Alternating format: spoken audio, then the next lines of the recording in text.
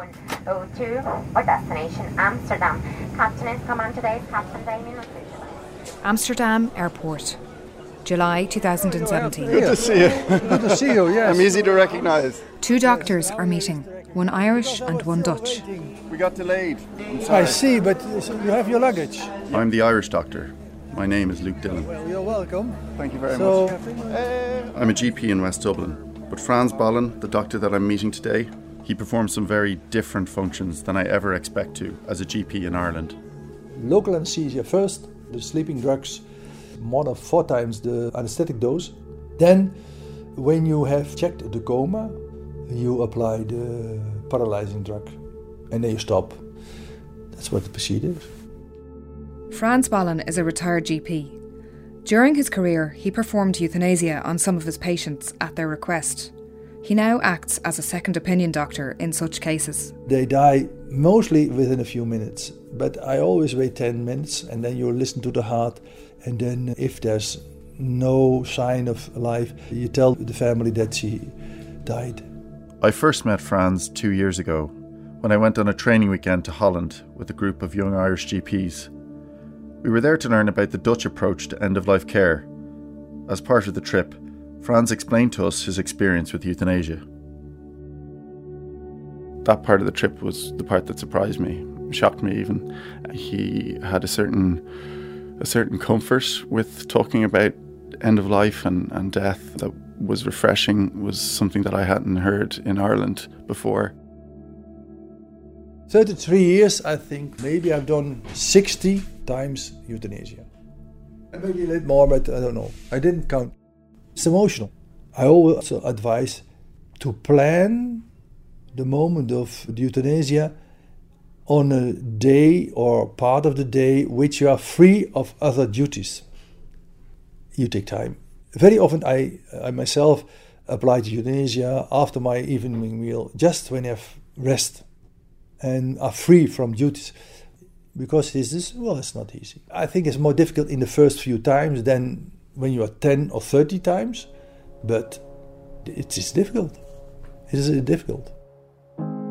What Franz told us about euthanasia 2 years ago sparked a lot of discussion amongst a group of young Irish GPs and got me thinking about what we should be doing for people who suffer greatly at the end of their lives.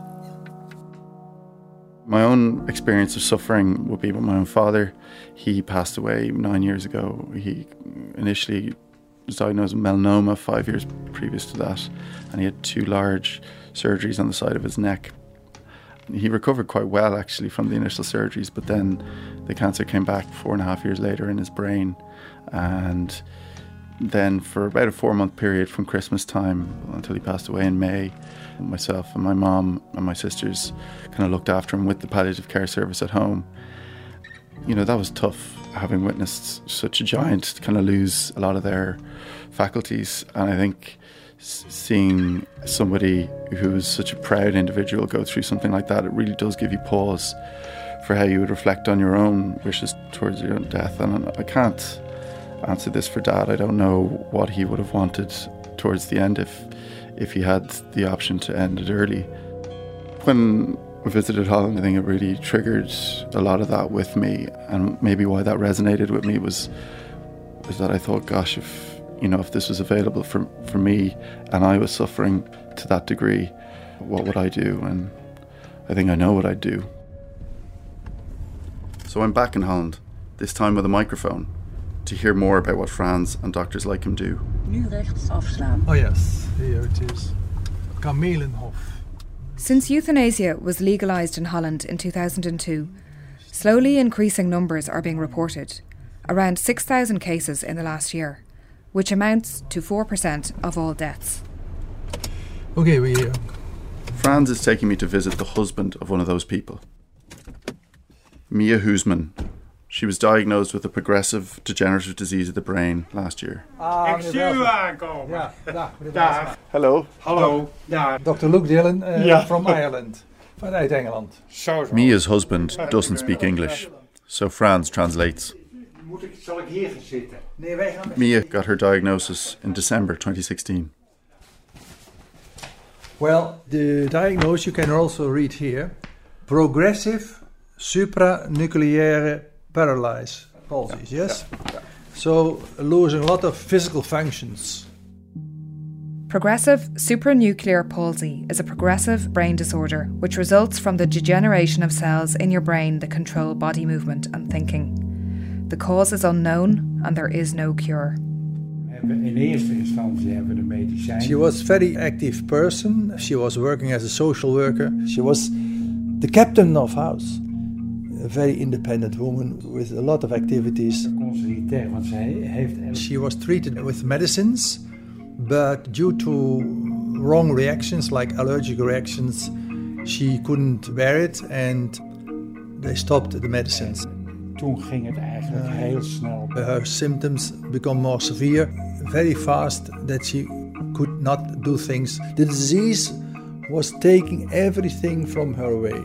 En toen zei ze gewoon, dan wil ik uit. At the third visit from the neurological specialist, she was explained what this disease would give symptoms further on losing functions of her body, including the fact that swallowing would be more and more difficult and that she would be depending on gastric tube for feeding. At that time, she said, well, I don't want that. I want euthanasia.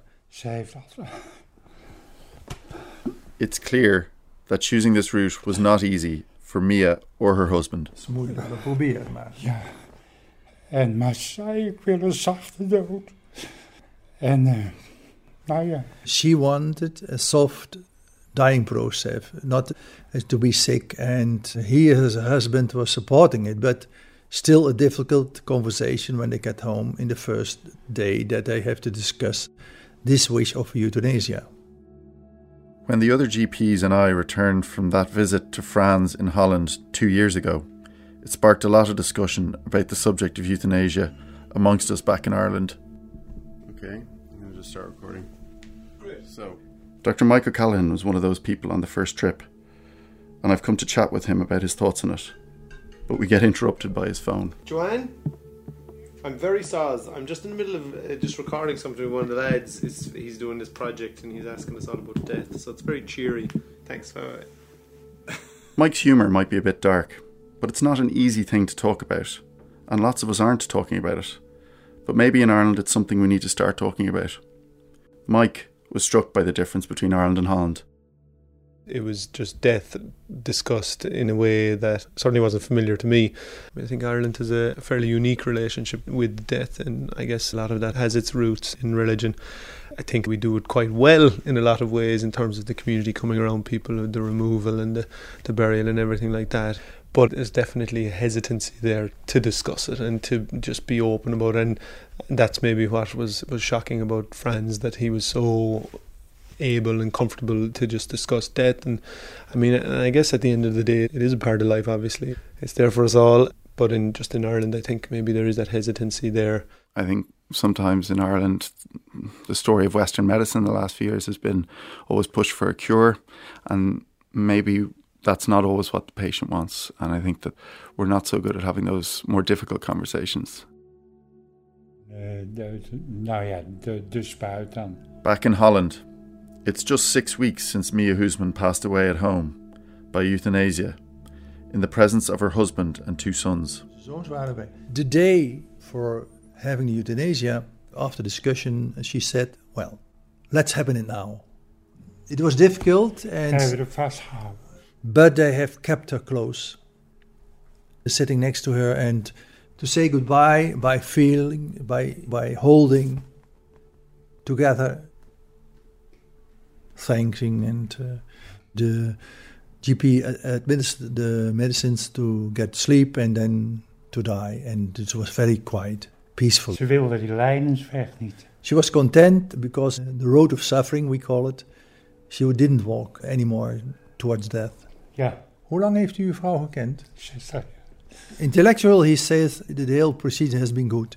The last period of life, Mieke was not the woman he married 60 years before. But in the feelings, of course, he's very sad. The option of euthanasia in Holland is only open to Dutch citizens. When we think of euthanasia, we usually think of Switzerland and an organisation called Dignitas. Since Dignitas began 19 years ago, 8 Irish people have died there through physician-supported suicide. Dignitas is one of the only places in the world that will accept foreigners. That's obviously not ideal for people as well, because they have to go at an early stage in their disease when they can still swallow, because in Dignitas you have to be able to swallow liquid to go through with the procedure, whereas if you were living in Holland or you're a Dutch person and you were going through with it for whatever reason, they can give it to you through a drip.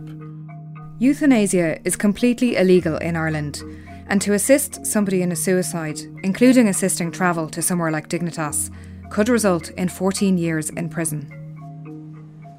Having visited Holland, I want to seek out more information about what is currently happening in Ireland in relation to end-of-life care.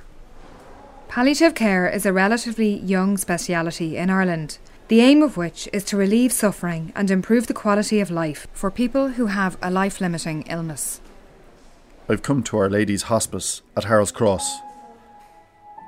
Compared to Holland, palliative care consultant Stephen Higgins finds that there is no great demand for euthanasia in Ireland. Per annum I see about 700 new patients a year, and I doubt I would have 2 or 3 patients a year who would seriously wish for euthanasia. Oftentimes you'll have patients who are weary with life and will wish it was over, but that's very different from wanting to take something to shorten their lives. Sometimes just to simplify that, I use a simple little thing called the button test. So a patient might say, I wish it was all over, and I would say, well, can I just follow up on that with you? If you had a button beside your bed and if you pressed it and it was all over, would you press the button?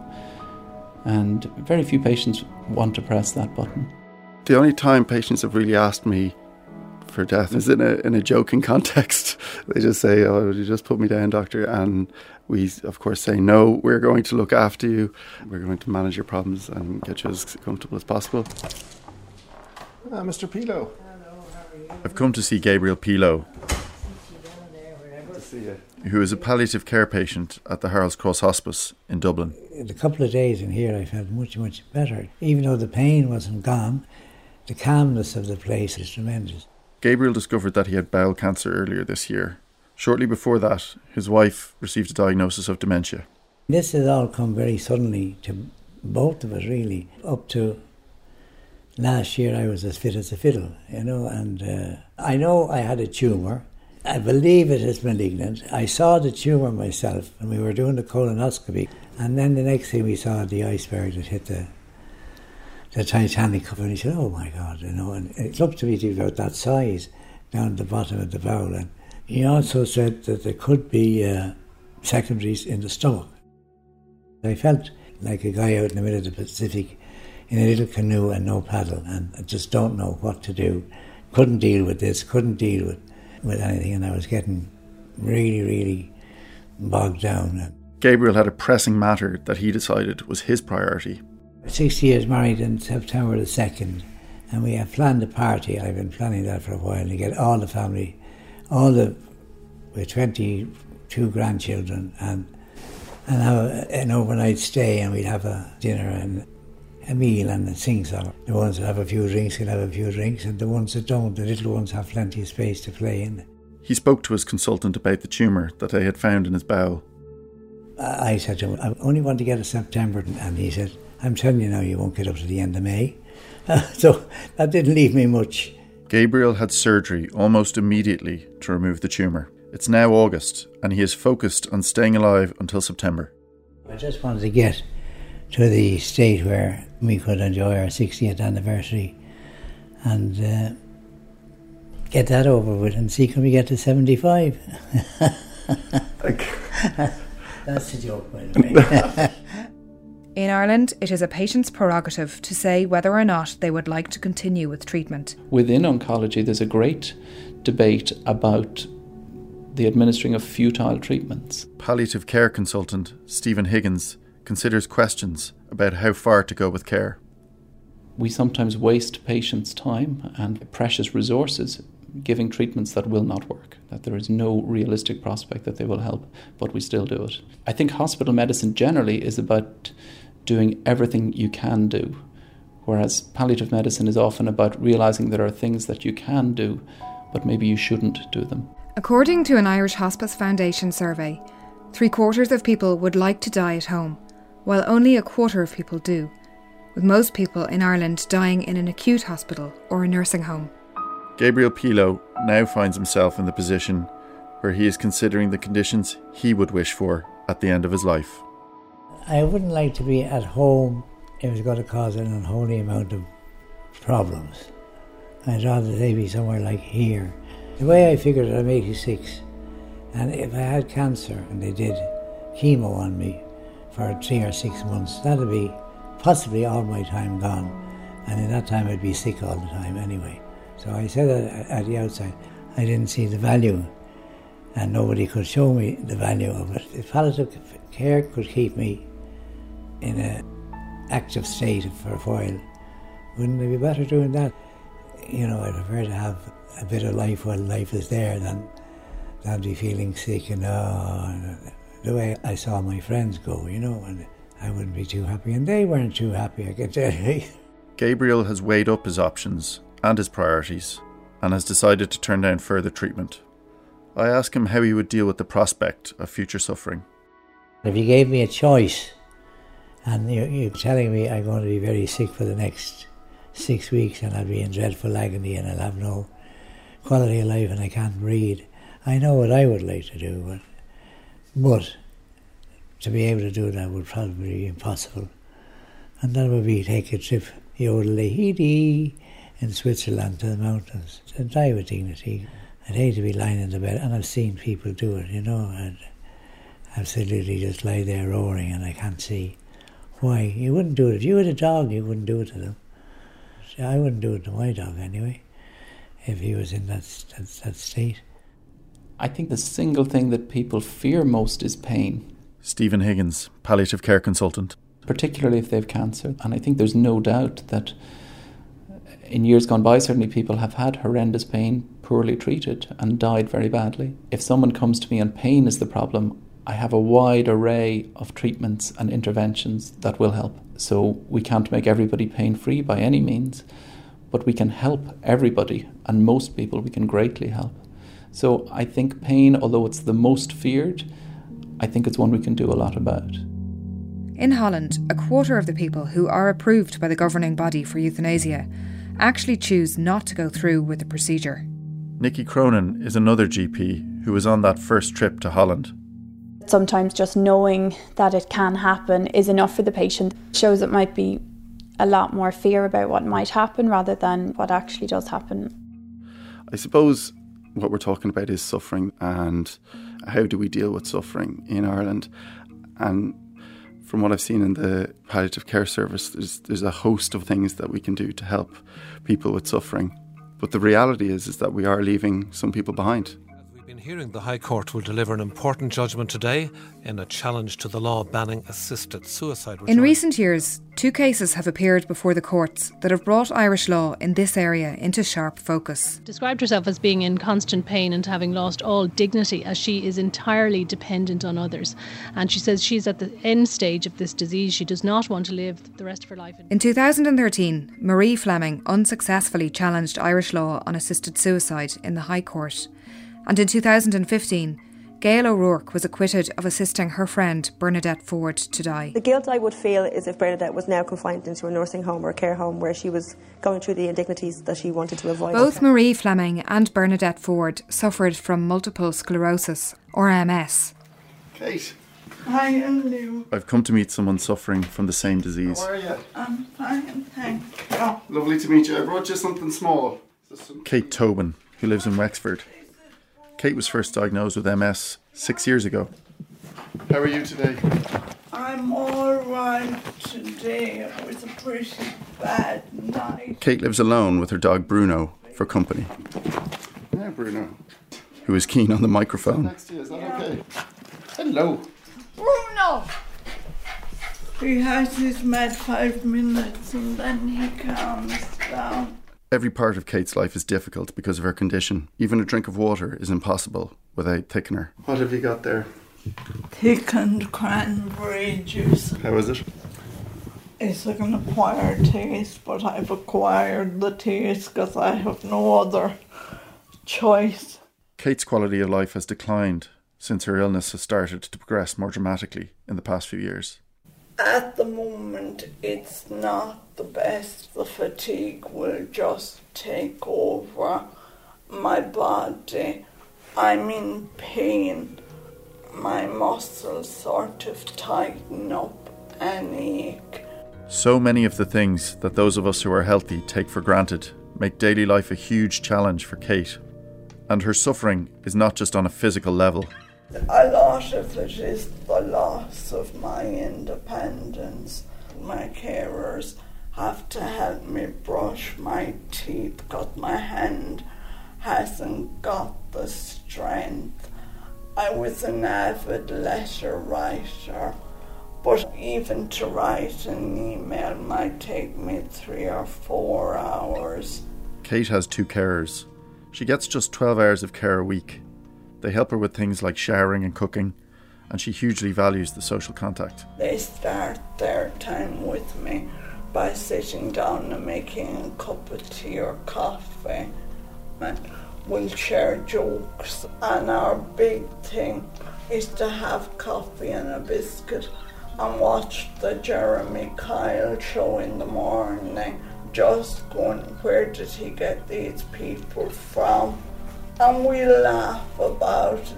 Kate spent most of her professional life working in Britain as a nurse, including time as a palliative care nurse. So I knew what my disease entailed, and then as it slowly started to deteriorate, I thought, I can't live like this. I thought at that stage, when my illness gets too bad, I want to call a halt. I want to die. Palliative care consultant Stephen Higgins' patients are reaching the end of life, but he sees many alternatives to euthanasia. I think it comes back to people wanting to have control at the end of life, and euthanasia does give you a control specifically of the timing, but I think a lot of that control can be gained by advanced care planning. Sometimes what we see are people where no decisions were made and they end up in a situation where perhaps they shouldn't have gone to hospital, perhaps they shouldn't have had antibiotics. Very often those bad situations that people end in were actually preventable, but the key to it always is talking about it. Those are just sometimes difficult conversations, and sometimes people avoid them and avoid them and avoid them, and it's too late, and now they're in this situation. But I don't think euthanasia is the easy fix to that, though it is alluring. An Advanced Healthcare Directive is a legal document that informs family, friends and your doctors of your wishes for treatment in the event that you can no longer communicate them yourself. Though Kate Tobin cannot avail of euthanasia, she has made some big decisions about her care as her health declines through an Advanced Healthcare Directive. I'm adamant. I don't want any medical care, and I have said no to artificial feeding. If I get ill in hospital and I get an infection, I have written down that I don't want antibiotics, which means that the infection will kill me. But at least my death certificate will say complications of MS and not suicide. The measures that Kate has taken in forward planning are very rare, Stephen Higgins finds. I probably wouldn't see 2 of those a year. If people don't realise or don't acknowledge that there's a time when they won't have that voice, well then that time comes and they can't take part in that decision. Whereas if they've spoken before, it's coming from the past, but their voice is still there. Kate is deeply religious and at one stage was in a religious order. She still has many friends and acquaintances from her spiritual life. I was getting loads of novenas and it was all cure, cure, cure. And I have to say to people, I cannot be cured. I am now dying. Kate is able to reconcile her religion with the idea of assisted suicide. There's all these people saying, if you die before your time, you won't get to heaven. but I believe I'm doing my purgatory on earth, so that when I get to heaven, St. Peter will say, "Welcome, my child, you have suffered enough on earth. Go sleep in the arms of Jesus." In Holland, the criteria for euthanasia being carried out is based on a concept of unbearable suffering with no prospect of improvement. Despite euthanasia being widely available in Holland, Frans Bollen has seen many patients choose to die naturally. Some people, they choose for it, to live as long as possible. They do every measurement. Laying in bed, with gastric tube, artificial feeding, there's a lot of medicine, so they die at the end naturally. So it's very individual. So which is unbearable suffering for 10 persons, you have also 10 persons which is same suffering. They never will ask euthanasia. That concept is completely different for every person. So I might say to myself, witnessing something from the outside, gosh, that really looks like unbearable suffering to me. But that person might not feel that within themselves. And that's really the only opinion that matters, is the person themselves, because nobody else can tell you what unbearable suffering means to you. And I think, unfortunately, I think that's where you run into difficulty with euthanasia, because some people can just find life to be unbearable in the absence of a disease that you can see. And so I think that that's where you run into difficulty, because you're talking about a subjective entity and then you're trying to judge it in an objective way. And I think that's why there's such a hazy area. One of the cases that Frans brought up was the case of a young mother of 4 whose youngest child was 5 years old, and she asked for euthanasia. She had a depression of more than 16 years. When she was a teenager, she started with depression. She had a severe youth where she was abused, and she said to me, "I have 4 children. My youngest child is now 5 years old, and I want your help for euthanasia. I want to die." So what to do? In my opinion, I always said, I always want to help you. But this is difficult questions. So I said, I want to help you.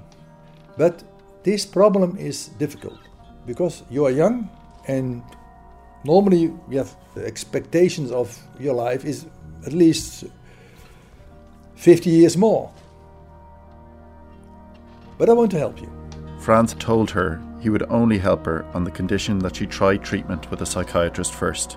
She was treated for more than 2 years. He decided that there was no possibility to diminish the suffering from this woman. So she came back. You promised me. And yes, I made the promise. And I felt that it was right. But it is difficult. So I decided to ask second opinions, so a second opinion doctor. And he was agreed that this was unbearable suffering. However, this was in the early 1980s, before euthanasia was legal in Holland. So we decided to give her the medicines, but secretly. So I went to the pharmacist and he prepared all the medicines. And I explained what to do. You send the children away, you are alone at home, and you stayed at home, and you phone me when you think you died. So I give them the medicine before the weekend, and on Monday morning, she was in coma still. That's the problem. But you will die in coma. But it can take days when you're a vital person. So I had to apply the potassium chloride. But that felt very difficult. But I did, and I felt it was good. But I still applied the normal death. In the early 1980s, many GPs in Holland recorded a natural death for euthanasia cases. This was for fear of being prosecuted. Later, an agreement with the police and the authorities was reached, and a local protocol was agreed before euthanasia was made legal in 2002. Frans recorded on the death certificate that it was a natural death. No one was asking, and the husband was also not telling to other people that it was a natural death. It's interesting, that's the one case out of 60 that he's performed that was for mental illness, and I think we as a group of young doctors found that quite shocking. And it's interesting, I think, that he brings it up because, I can't speak for him, but I wonder did that one stay with him more than the others? In Holland, the issue of carrying out euthanasia in a case of mental illness is probably the one that caused the most amount of discussion amongst our GP group. Dr. Nikki Cronin felt this crossed a line for her. I think that one struck a chord with lots of us because you certainly feel with mental health that things can change. I suppose I would ask him, would he feel that if the advances in medications, if down the line, would he wonder if something new had come out, could that have changed the outcome for that lady because she was so young? Like a change in circumstance, maybe if one of her children were sick, or down the line, if possibility of becoming a grandparent, would that have changed kind of how she felt? So I think that one I thought a lot about. The interesting thing about the trip to Holland was, while they had such a comfort in talking about the dying process and talking about people's wishes, there were other elements of what was going on that made me quite uncomfortable as well. Goedendag. Luke Dillon. Luke Dillon. Franz brought me to meet a lady who's part of an organisation who provide information for people who want to complete suicide, who aren't necessarily suffering with a terminal illness. These are just people who want to die. If you don't have sufficient criteria, so you can't be helped by a doctor, what do you do? This is Dineke Lelyveld. She's a retired medical doctor and now works with the Dutch organisation De Stichting Einde, or the Horizon Foundation. Then you have the self-euthanasia, we call that. Daily I get 7 emails and they ask, I want to die, please help me. Most of the time I give them information. The organisation began in 1996 in response to a large amount of people committing suicide in a violent way. In this book you can read what is the process if you want to die in a human way. And it tells about 3 possibilities. We have also with a video where you can see how you have to do that. Exactly what kind of medicines do you need? How do you take them? It's all written very clearly. You can't find them on the internet because that's dangerous. I think that's why euthanasia is such a difficult topic to talk about, because you inevitably end up talking about this slippery slope argument that where do you draw the line? So I think it's definitely not clear-cut. Palliative care consultant Stephen Higgins believes there is no safe way to bring in euthanasia in Ireland. I think the slippery slope is real, and the proponents of euthanasia would say, look, it should be brought in, but with safeguards. But the boundaries that are talked about and the definitions that are talked about would not address some of the most difficult cases that we hear about. Whereas if you were to bring in euthanasia but widen the definitions such as to include those cases, well, then you include a myriad of other cases. And I think there is no doubt but that many people would feel a pressure that euthanasia is the thing they can do for their family, or perhaps for society, that their contribution will be to go out quickly. Now at an advanced stage of her MS, 51-year-old Kate Tobin has considered all her options, including travelling to Switzerland, but she would need assistance to travel to Dignitas. If a relative came back without me, they could be charged for assisted murder. I don't want any of my family to suffer that. Kate would like to avail of palliative care, but at the moment in Ireland, providing care for someone with chronic care needs as opposed to palliative care needs can be where problems occur. Because I don't have a specific lifespan, I'm not entitled to go into a hospice and give me a better quality life. If in controlling my pain, they had to go for something like morphine, I wouldn't mind at all. When we visited Holland, one of the things that we were debating was whether ethically do we cross that line already in Ireland. This is the kind of double effect of morphine. And the question between us young GPs was whether or not escalating doses of morphine contribute to someone's demise earlier than would have been expected. Palliative care consultant Stephen Higgins is adamant that this is not the case in Ireland. Euthanasia is specifically giving a drug with the very specific intention of shortening the person's life. That's your primary goal. We don't do that in palliative medicine. I've never done that in my practice. There's a widespread misunderstanding that the use particularly of opioid or morphine-based drugs will shorten your life. And there's pretty robust evidence that if you use these medications in appropriate doses, they don't shorten your life. At her home in Wexford, Kate continues her daily struggle. I'm not afraid of dying, and when I'm having a bad pain day, I will often say, God, how much more of this have I got to take? You know, I'll sit here and cry saying, I can't take any more. I really can't. I don't want my life prolonged. I want to die. Please let me die. However, she is able to continue one of her passions, reading. She is doing a sponsored readathon for charity. Even though it may be the last year of my life, I wanted to do something positive. So in the course of the year, I'm going to read 500 books. It's September, and I'm back with Gabriel Pilo at Harold's Cross. Hi, Danny, how are you? Good. How's your weekend? His physio has come to visit him. How was your anniversary? Wonderful, absolutely wonderful. Brilliant.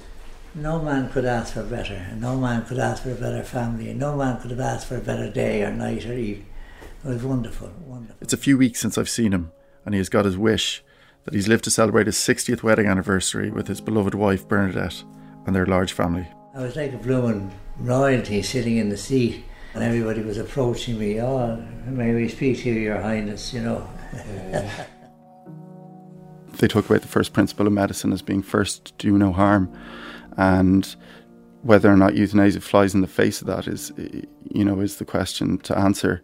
But is doing nothing when someone's suffering, causing harm, that's again another grey area, which is where we live on this documentary. Legalising euthanasia is a societal change. It's much bigger than a medical issue. I think if you look at the direction of change across the world, it is towards euthanasia. But I suspect it will be legalised in Ireland at some point. And I would be nervous about that. And I think it would fundamentally change the nature of medicine as well. As a doctor, if I was offering euthanasia to my patients, I think that would change the dynamic of who I was and what the hospice was and what we do. I think it is changing the society and the ideas about death severely, because it's more accepted in the society that people have their own choice in severe suffering.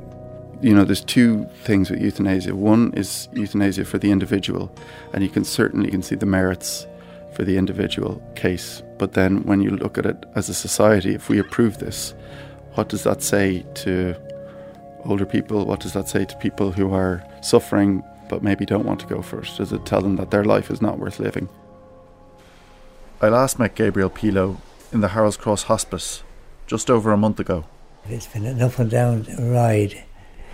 That's it. Well, I'm delighted you got through because that was one of your main goals, was to be there for the anniversary. That was the main goal. Even if I live to be 100 now, it's something you wouldn't forget. I don't think I've any goals left now to achieve other than be with the family, Yourself, what's all this in aid of it? I think it's an area that interests me. My own father passed away a few years ago, and he was looked after by the hospice very well at home. He was at home, was he? Yeah, he was mainly at home. But I think it's a conversation we don't often have, where we talk about... No, it's one that we should have. We really shouldn't be afraid to talk about these things, Earlier this month, on the 11th of October 2017, Gabriel Pilo died peacefully at home, cared for by his family and the palliative care team. That's great, Franz. Okay. The first time I met Franz 2 years ago, I left thinking that the issue of euthanasia was relatively straightforward. I thought this is something we should be doing in Ireland. And I think on a case-by-case basis, I can see the benefits of euthanasia for those who suffer greatly. And there are people being left behind in Ireland today. However, I think there are dangers in introducing it at a societal level. And where do you draw the line? Or should you draw the line? Well, thank you, Franz. Well, you're welcome, and I wish you a good trip. Now leaving Holland for the second time, These are questions I haven't found the answers to. Thank you very much, Franz. You're welcome. Have a nice Bye. I've learned euthanasia is certainly not the solution for the vast majority of people. Most people want to die at home, but end up dying in an acute hospital or nursing home. And perhaps a better approach would be for us to normalise the conversation around your wishes towards the end of your life. Talking to your family, your friends, your doctors, your advanced care directive. These are conversations we need to start having at an early stage, difficult and all as they may seem.